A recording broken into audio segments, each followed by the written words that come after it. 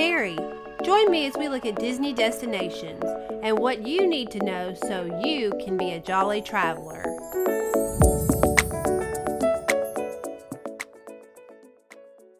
Well, hello! I am finally celebrating being in the single-digit countdown before my next trip home, and I could not be more excited. I have my bags 95% of the way packed, and with 5 to 10 minutes notice, I could be well on my way to the airport and ready to go. I am ready to hit the road and get down there and get started on this exciting adventure. We want to talk about a couple of things today on the podcast. The first thing I want to address is what I feel like is the most important. And it is me telling you thank you. I have had several bookings just in the last couple of weeks of people that have been referrals from friends, family, past clients. And I cannot tell you how happy that makes me and how appreciative I am. I understand that everybody might not be ready to go to Disney right now, or you might have just gotten back, or whatever the situation is. But when you take the time to pass my information on to somebody else that might be contemplating going to Disney, I so appreciate it. You know, I'll look on social media and I'll see people that are trying to plan their own vacations and they're having a hard time. And I just want to just jump through my phone and be like, it doesn't have to be this hard. There's somebody here that can help you and it won't cost you anything. But when I get referrals and repeat clients, it means the world to me. And I could not thank you enough. You know, last year, I don't need to tell you what a crazy year that was just in general. But with the travel industry, it has been such a hard year. Just, you know, we've worked so hard and we had so many trips planned that were going to take place in 2020, and then it just completely shut down. And everything that we had worked so hard for and planned and worked with our clients on, that it was over. It was just over. And so we went through a year where our revenue, we're a business, and the revenue just was not there. And so we're pretty much having to start from scratch and build back up. And I will tell you, this last week being the first kind of spring break travel week was the first week for me that it has felt normal. And it has felt so good having multiple groups of people traveling and getting pictures and feedback from them about what's happening. And it's feeling normal, and I'm so thankful. I've got my second wave of people going down there for this next week, and it's just been great. You don't really realize how much you enjoy and appreciate something until it's taken from you for almost a year. And I just want to say thank you from the bottom of my heart. My other agents, we're all just so very thankful and appreciate your trust. And just thank you for sharing our information with your friends and family and getting the word out there about our services, because believe it or not, there are people that still have no idea that travel advisors exist, much less that we're free. So thank you so much again. That's the first and most important thing. I did not want to start into anything else before I gave y'all a big shout out and a huge thank you. Someone else that I want to mention that is really doing some phenomenal things these days is our guest that I had on the podcast. I would say probably 5 or 6 episodes ago was Claire from Once Upon a Transformation. She was the previous cast member that now is doing Bibbidi Bobbidi Boutique type makeovers or pirate makeovers or first haircuts. And she was a wonderful, wonderful guest on the podcast. And she is staying so busy. That girl, she is already booked up through the whole month of May, and we're just into the middle of March. So she is doing wonderful things, and we are so proud of her and her success. And I'm telling you this, if you've got a trip planned in the future past May and you're wanting to do this, you might want to be getting in touch with Claire, because she's booking up, and she's booking up fast, because people can see and hear that what she does, that she truly loves, it comes through in her work, and she is very sought after. So if you're wanting to get in with your little ones and have any of those things done with Claire, Once Upon a Transformation, you'll want to get that booked sooner than later. So congratulations, Claire, on all of your success. I talked a little bit earlier about, travel kind of getting back to normal and feeling like it's a little normal with the spring break travelers. And I just want to kind of report back what I've heard from my people that are there and kind of what I've been seeing online. I was interested to see what it would look like in the parks with all of the park passes for all of the 4 parks being completely booked for the whole week. That really hasn't happened since they have reduced capacity. And so I thought, well, I wonder how that's going to translate and look as far as crowds and wait times and everything. And I'm telling you, I'm still seeing pictures that look like a dream compared to the way it looked before shutdowns. Now, I know you still will hear some people saying that lines were long, the lines were this, the lines were that. And I'm telling you, there's always going to be lines at Disney. Always, always, always. The reason the lines look so long is because of the social distancing.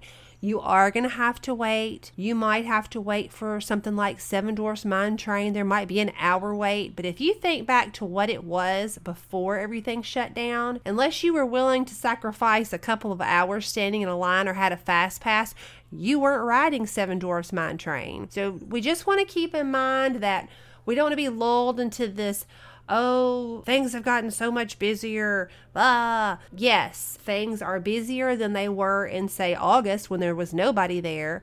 But the parks are a dream compared to what they were before the shutdowns. So just keep that in mind. I think it's so important to go into any vacation, any kind of travel situation with a good attitude, having reasonable and realistic expectations, and don't ever have a sense of entitlement. Sometimes I will read posts in groups that I'm in on Facebook. There's different Disney groups, as you can imagine. I tend to frequent those groups just to kind of keep my eyes and ears open for everything that's going on. And some of those people have such a sense of entitlement. Or, they get so, because some people go so often, they tend to lose the magic and they want to grumble about this, that, and the other. There's no trip that you're going to go on that's going to be perfect 100% of the time. None. I've been lots of places, done lots of things, and there's always going to have a little snafu or something's not going to go exactly the way that you thought it was going to go, but just keep a positive attitude and have realistic expectations. If you think that you're going to go on a trip to Disney and literally stand in no lines ever, well, the only way you're going to be able to do that is if you pay to have a Disney VIP tour guide, and you're going to be paying for that, and you're going to be paying a lot for that. Most of us cannot afford that. But you just need to go into it and think, I'm here in a place where so many people would love to be, and I am lucky enough to be here. And okay, so it's raining right now. Well, nobody chooses to be somewhere in the rain, but you can still I've had some of the best times ever in the rain. I've had a great time when I was at Disney and the parks got shut down because of a hurricane. Still had a good time. So you just want to keep those realistic expectations, have a good attitude, and don't be ugly to people. I don't know how I went down that rabbit hole, but I think I've just read and seen some things this week, and I'm like, what is wrong with people? It's like people's lost their minds. But anyway, spring break, there's some people there that's lost their minds apparently, but spring break overall looks very promising. The crowds look very manageable. One thing I do want to mention is that I had one of my clients that was there, and she's still there, and she let me know that they have magic bands. We have all the magic bands linked. They've got a credit card linked to their magic band. And for some reason, while they were there, at least 2 days that I know of, half of each of the days their magic bands would not work to charge things to their band. So I just want to let you know that sometimes in the Disney IT bubble world, things kind of glitch out.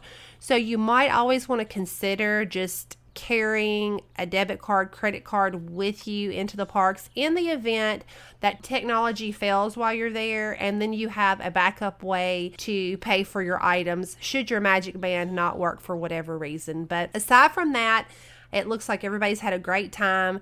The weather has looked phenomenal. Just the pictures of the crystal blue skies, and it's been warm. Some of the mornings would start out a little cool, and then people are dressing in layers, and this second week of spring break, it looks like it's going to hit the 90s. So people might feel like the summer down there. But so far, everything has gone well. And I'm just very excited to hear what everybody has to say when they get back from their trip. So now I thought it might be fun to talk about some of my favorite places to visit at each of the theme parks that are kind of off the beaten path. I thought I would pick one to start with from each of the theme parks and just talk about them and let you know why I chose them. So we will start with Magic Kingdom. Let's start with Magic Kingdom. So Magic Kingdom is just a beautiful place to go, lots of things to do, on the go. It's a pretty busy park. But sometimes if you just want to go somewhere, especially to cool down, where it's not so busy, and maybe have a little snack or a meal, I am a big fan of the Plaza Restaurant. The Plaza Restaurant is found at the end of Main Street on the right-hand side, and a lot of people are surprised when I go to talk to them about their dining options, because in Magic Kingdom there's just not a ton of table service dining options. There's just not a ton of them. Now, the Plaza is one of those table service restaurants, but what I really enjoy about the Plaza Restaurant is that it's very small. It's very intimate, so it's a very quiet, relaxing atmosphere to eat in. But probably my favorite thing is the whole front of it is a great big window. And when you're seated and you're eating your meal, you are looking out at Cinderella's castle. And so I just love being able to sit there, especially in the months where it's so hot.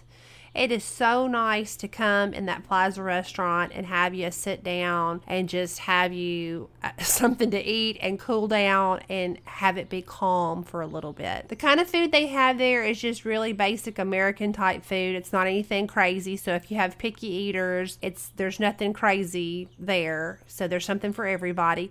And it's at a very reasonable price point. Some of those table service meals can be very expensive, but I think Plaza is a great value. It's in a beautiful location, and I just really enjoy it. With it being a table service restaurant, it is going to be one that you're going to want to have a reservation for. With all table service restaurants, it's very important that you get those reservations in. So if you're considering that, if you're thinking, that might be a good place like for lunch in the heat of the day to just kind of calm down, have a nice meal, I highly recommend the Plaza Restaurant. So now we're going to move over to Epcot. Epcot is a pretty big park. You know, the front of it is kind of where most of the things are going on as far as rides and things in Future World. And it is where most of the construction is being done now with Guardians of the Galaxy. And they're doing, there was one whole building that was completely being redone and lots of work done to that. Mouse Gears, the biggest souvenir store, is being redone. There's just a lot of activity in the front of the park. We're going to go to the back of the park to find my little hidden gem.